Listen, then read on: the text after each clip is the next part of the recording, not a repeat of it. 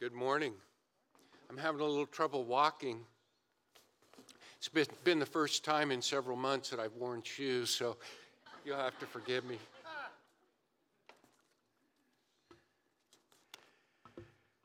I don't know if you know what this is. This is a 2020 grocery bag. And we've had these around the house. We have a couple of them. I keep one in my car, so whenever I go shopping, I'll have a grocery bag because I can't always carry everything in my arms. For all these weeks, I'd never even paid any attention to what was written on the bag until a couple of weeks ago. I mean, that's just crazy. All the times that I've carried this, I've never even once looked at what, from an advertising standpoint, and of course, being trained as an artist from the perspective of design, your eye can't catch hardly anything on this thing. It's just such a jumble of things. But for the first time, I read it, and it says, friends are more important than money.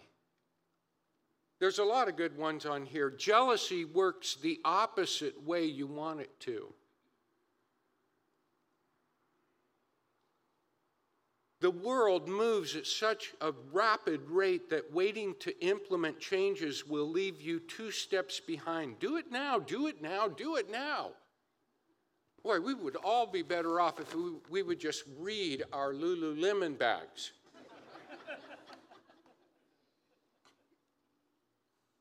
But no kidding, friends are more important than money. There's real wisdom there.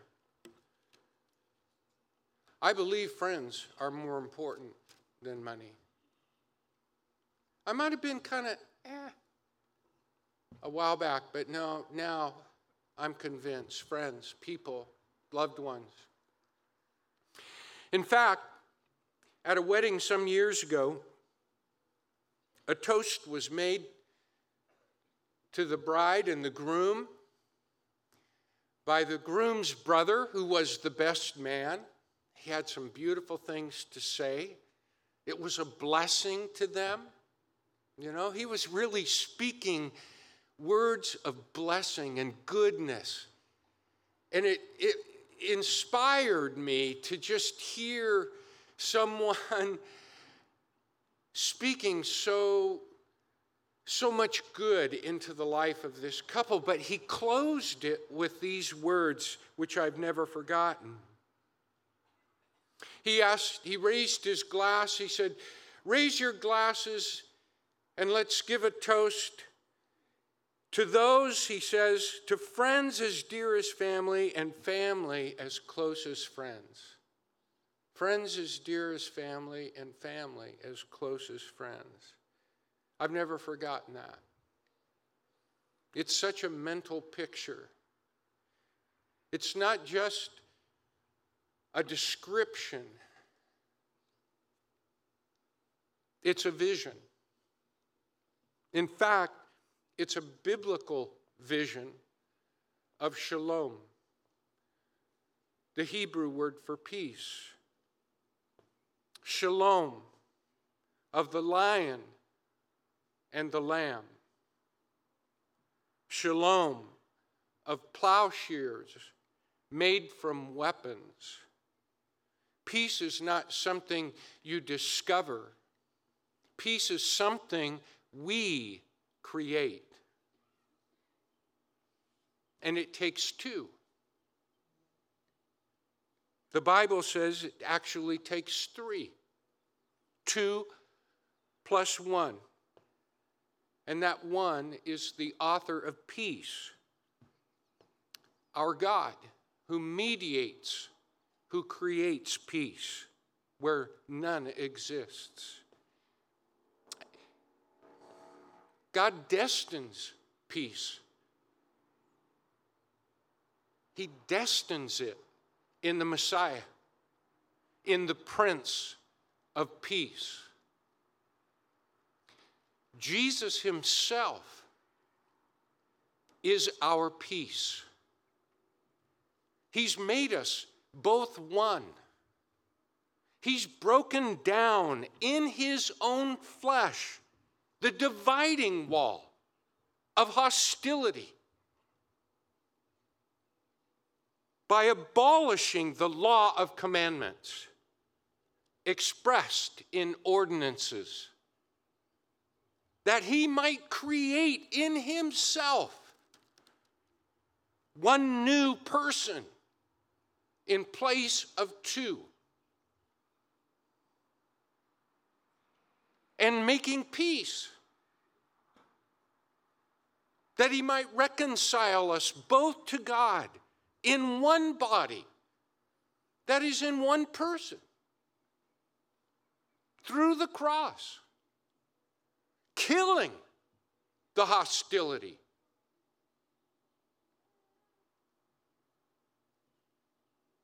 He came and preached peace to you who were far off, and peace to those who were near. Through him, we both have access in one Spirit to the Father. So then, you are no longer strangers and aliens. You are fellow citizens. You are saints. You are members of the household of God.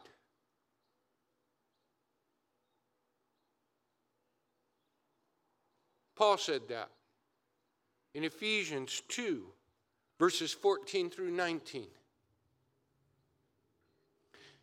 It's a good reminder as we turn to Psalm 122.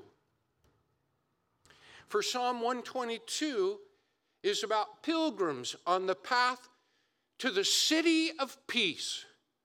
Did you know that Jerusalem, that word Jerusalem, that name, it means city of peace.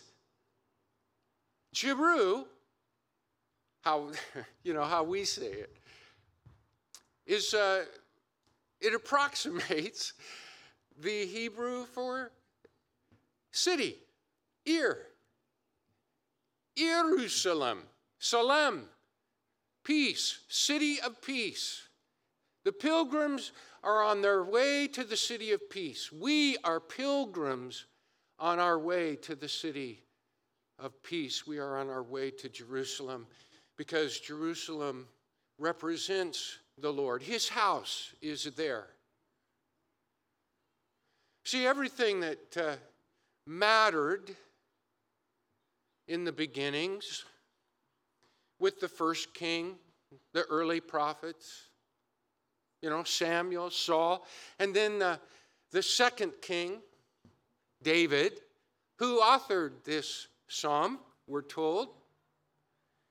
David says, I was glad when they said to me, let us go to the house of the Lord. Our feet have been standing within its gates, or your gates, O Jerusalem. Jerusalem, built as a city that is bound firmly together, to which the tribes go up, the tribes of the Lord, as was decreed for Israel, to give thanks to the name of the Lord. The thrones for judgment were set, the thrones of the house of David. Pray for the peace of Jerusalem. May they be secure who love you. Peace be within your walls and security within your towers. For my brothers and companions' sake, I will say, peace be within you. For the sake of the house of the Lord our God, I will seek your good. Everything was spatial. Didn't mean they didn't have any sense of the inner self, but they really went to a place. They went to a temple. They did gather together. The scriptures were read. There were priests. There were sacrifices made. The blood was drained. The meat was eaten. The festivals were observed. The calendar of their lives were coordinated with the seasons and the moons and the rising and setting of the sun. Everything had a sense of, we're in sync with this.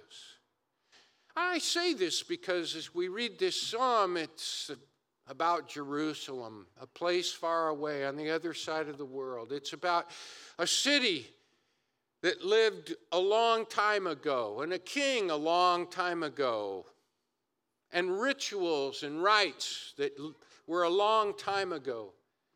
But you see, all of these things carry a truth that these pilgrims celebrated in the temple, in the presence of the Lord, in the king, in the thrones, because the kingship represented the authority of the Lord. But not just authority in the sense of I get to boss you around, but lordship, kingship, rule, authority in the sense that there's order and there's peace. There's justice. There's equity. We're safe. We're secure. There's goodness in these things. If your parents, which are the first authority in your life, treat you with love, they set boundaries, they give rules because they want to prepare you as a child for the road. Some parents want to prepare the road for the child, but these kinds of regulations and guidelines and rules and boundaries are a part of protecting and preparing. The Lord and his king make good rules. His law is good. These are the kinds of things that Jerusalem represents. It's where the Lord reigns, where his law prevails, where there is justice, where we can go and experience peace and togetherness and goodness in its richest forms. We're led in this psalm to think of David composing these words. We're led to think of the desires that filled David's heart, that flooded his mind, as David visualized the tribes of God's ancestral people making their way to the city of peace, to God's house. You know, before David, they had no city that was central to the tribes, central to the temple, central to the people of God. David danced when they brought the ark there. He led its entrance to the city. He knew what this would mean for the people of God.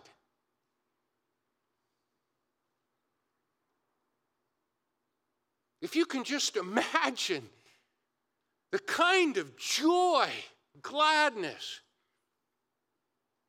sense of complete inhibition in the Lord to dance that way. I mean, even his wife scolded him. He's not just describing here. He's dreaming of what can be and should be. He's drawing with his own desires and aspirations the pilgrimage to the house of the Lord. The pilgrimage of peace,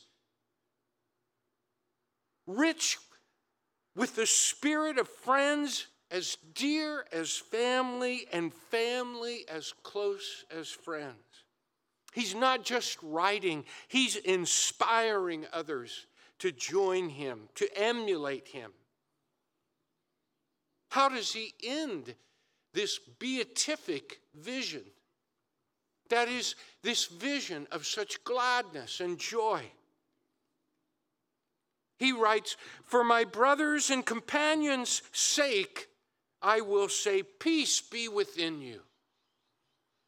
For the sake of the house of the Lord our God, I will seek your good."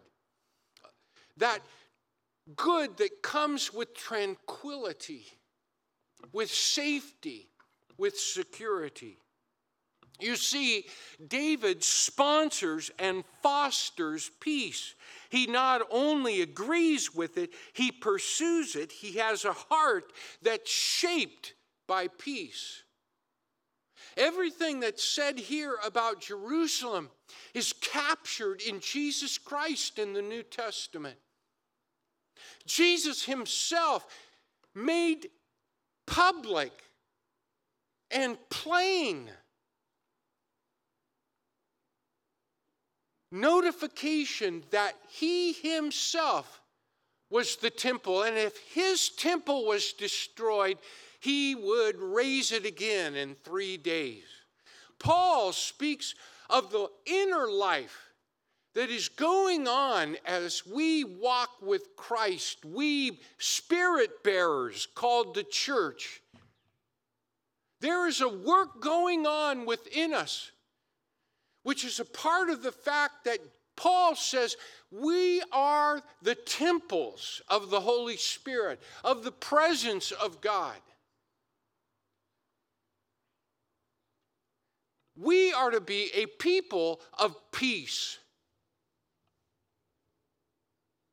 Even as we are representatives or echoes of the Jerusalem of the Old Testament, the site of the temple, where people gathered and experienced the presence and peace and goodness and virtue, which is just goodness with a blue ribbon, the virtue of God.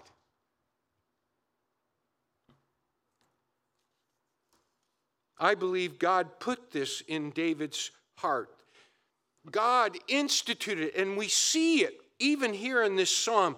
You see, God created this vision of David's, this peace that he speaks of, this city where we can go and be with God, which is now ours in Christ. He speaks of this when he alludes to and speaks of the covenant here in this psalm. The relationship is the covenant, the relationship we have with God. And the ark, which was the monument in which that relationship was deposited, because it held the Torah. And he inscribed in the Torah, in the written form of it, the way God rolls, the way God acts, and the way. If you want to be a friend of God, it's just like any friendship. You have to spend time together. You have to grow together. You have to become like one another. You have to know God's ways. You have to respect them, see the dignity in them, just as he sees the dignity in you. And God creates it with the festivals and the thanksgiving and the celebrations of relationship. All these things are reflected here. This is the very heart and soul of God's relationship with his people, the 10 tribes of the south and the 2 tribes of the north. And David believed these things that were instituted of God. Other kings, not all kings, did. This psalm is an artifact of the shalom that David wants to see instituted in the hearts of the people, because it beats in his own heart. King David is creating a culture with this psalm, and it only works if he buys what he's selling. This last week in the morning, I get up early and I drive in the dark. There's hardly any traffic on the road. It's always easy to park and things like that before 5 a.m. But if you listen to a Christian radio station, like I often have playing in the car, there's one station that always has a family radio, and they do interviews and things. And this last week, beginning of the week, they interviewed Brian Loritz. I'd never heard of Brian Loritz, but his father is rather famous, and his father's name is Crawford Loritz, but I hadn't heard of Crawford either. But he told this story. They were slaves during the Civil War. Their family. They trace their entire family back to slaves during the Civil War through the Bibles of that family. And Crawford is the pastor of a very large church in Philadelphia. And Brian is his son, one of several children. And he was being interviewed because he wrote a book. And his book is called The Dad Difference. And he was talking about integrity.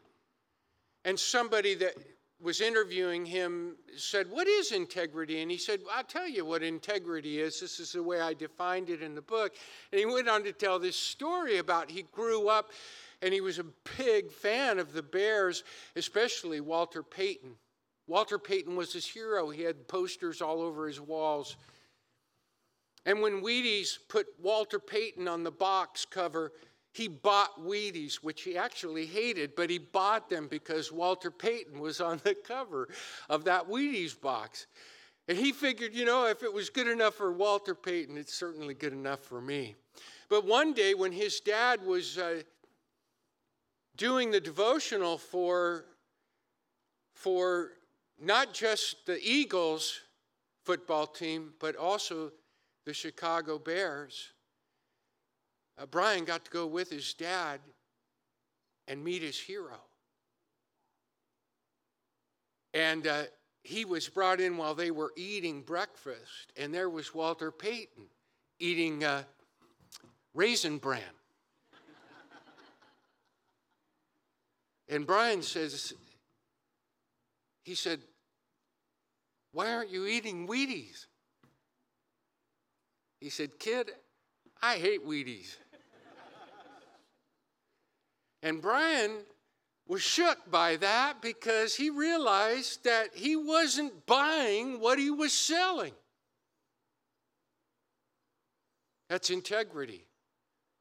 You buy what you yourself sell. You live by it. And that's David. We are to be peacemakers. The Messiah, the Son of David, the Prince of Peace, began his ministry with an important sermon. It was on a mount. He ascended first and sat down. Then the disciples decided they better go up there too. As soon as his disciples got there, Jesus started speaking. He was waiting for them. He wanted them to hear everything he had to say. This is what he said. "Blessed are the poor in spirit. Blessed are those who mourn. Blessed are the meek. Blessed are those who hunger and thirst. Blessed are the merciful. Blessed are the pure in heart. Blessed are the peacemakers. Blessed are those persecuted for righteousness. Theirs is the kingdom of heaven. Blessed are you when people insult you, persecute you, say all kinds of evil against you falsely on my account. Rejoice, be glad. Your reward in heaven is great, for they persecuted the prophets before you in the same way. You see, right now, The whole world is having a bad day. The pandemic is global. Economic fears are global. Tough conditions are global. What's worse in one corner of the world gets swapped with what's better in another. And so it goes, do-si-do. Here in the East, hurricanes, floods devastate. Here in the West, fires rage and devastate. Across our land, discouragement, fear, anger, reign. They reign. They rule.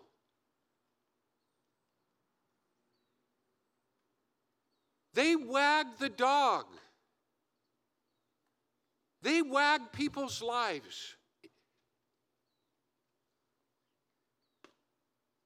And it's growing. Civil unrest, outrage, rioting, division, and depression. Pilgrims, this is prime time for peacemakers. This is what Jesus has prepared you for, called you to be. The Prince of Peace wants to be known by those who follow him, who bear his title as his people, as his children, as his disciples, as learners of Jesus. That's what disciple means. This is prime time for peace that passes all understanding. Prime time for peace within us. Prime time for peace between us. Prime time for shalom. Shalom to be a coat of integrity, a witness to our Prince of Peace, a oneness with God, a oneness with one another that says, peace be within you. For the sake of the house of the Lord and God, I will seek your good. This is time for simple acts of peace. Be kind to one another. Ephesians 4:32. Carry one another's burdens. Galatians 6:2. Help the weak. 1 Thessalonians 5:14. It doesn't specify their color, their party. It doesn't specify anything except human being. Take the path. Take the path. Make the pilgrimage. I was glad when they said to me, let us go to the house of the Lord. As pilgrims, we travel the path to peace. I got a text on Friday.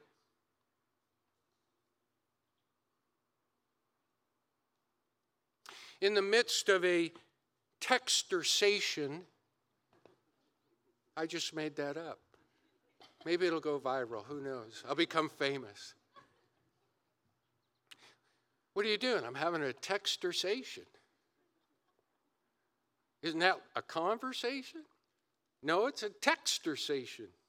But in the middle of this textersation, someone wrote, you don't, describing me, you don't take anything for granted. You're a very appreciative, patient person. I read that a couple of times thinking about whether it was me that the person described. Whether it was true. Whether I lived up to the description. As I thought, I wondered if it was true, and it was true in these circumstances, would it be true under other circumstances? Do you ever do that? You know, you say, somebody pays you a compliment, and then you think, okay, in the life I'm leading right now, which is pretty cozy, I can do this. You know, I'm patient. I don't take things for granted. Are you like that? But then I think, well, what would happen if things radically changed? What if I lived in a third world country where I couldn't turn on the water or flip on the light or control my environment with a thermostat? Would I still be that kind of better version that a person is describing? Would I be this committed Christian? Would I demonstrate the fruit of the Spirit if the thumb of persecution, difficulty, or hardship were really on my neck? Would I stand up for Jesus if I really knew what it was like to have to live for Jesus as they do in Muslim countries? Or even in first world countries where secularism reigns, where secularism calls the shots, where secularism sets the agenda and determines what we see and hear.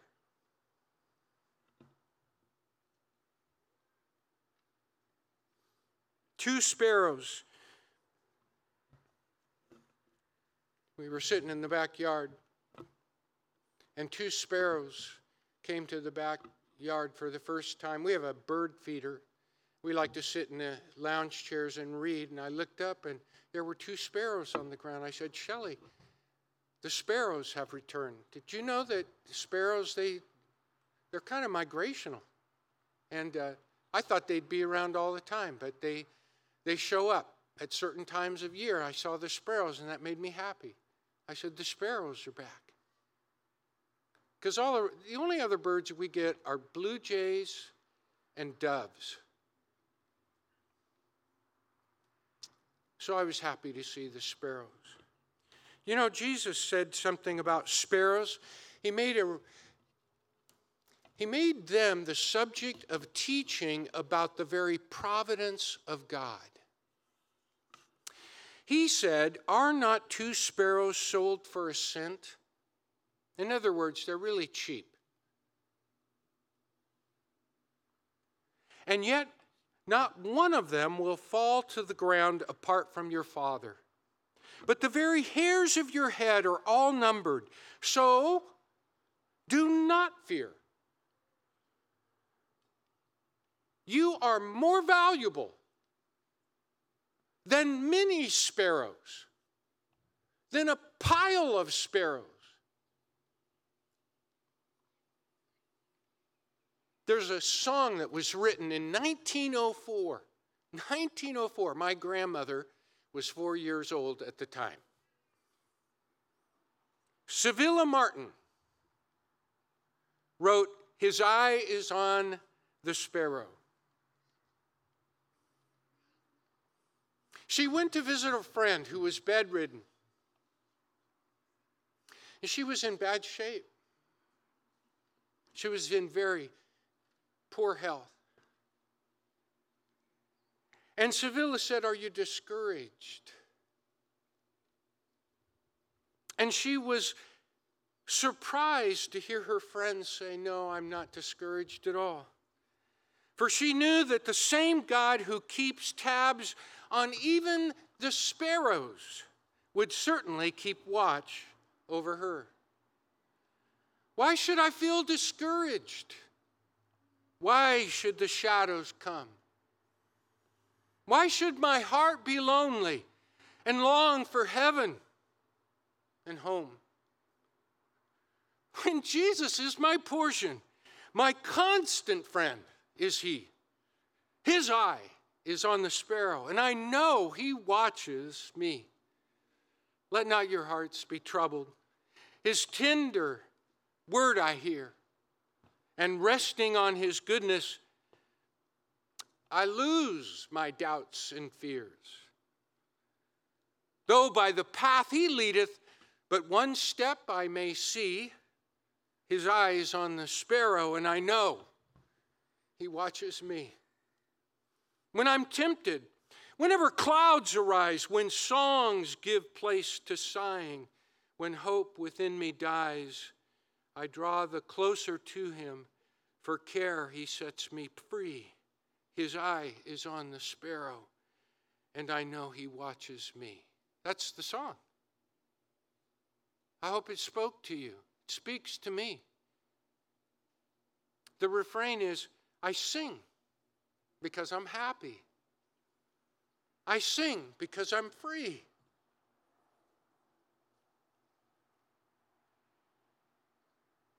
What makes you sing? A good political win?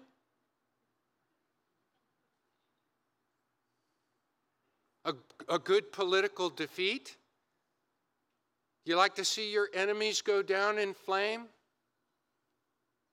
You like to see your special chosen ones elevated? Do those things make you happy? Does it then upset you if things are reversed? His eye is on the sparrow. His eye is on you. He is the Prince of Peace. He's the one who died for you, whose love cannot be shaken, cannot be lost, cannot be traded. It's worth everything and priceless. It's above cost and value of any kind. The peace we make within begins with Jesus Christ. Please help us bring peace to you. I do want to encourage you. We want to help you. We want to help people within our congregation and within our community, and we are. If you know of someone who needs help, needs encouragement, let us know. Let us know. And you should know we help people. It's a matter of making peace. Do you realize everything good, every virtue, everything that we could identify under the umbrella of virtue and goodness, kindness, just start thinking of words, start writing them down, peacemaking, etc. They all come from God's love. And that's what we are to put into words, into action, and make peace. Bring peace and security, because we have the house of God. We are of the household of God. Will you pray with me? Heavenly Father, we thank you for your word. We thank you for all those who have gone before us, that have beaten the path to your presence. And now you take up house within us, that we might let the world see you alive in us, and this through Jesus. Thank you that we can do this together and not just show it as one here and one there, but as a community devoted to you, empowered by you, and living for you. We praise you in Jesus' name. And all of God's people said, amen. God bless you.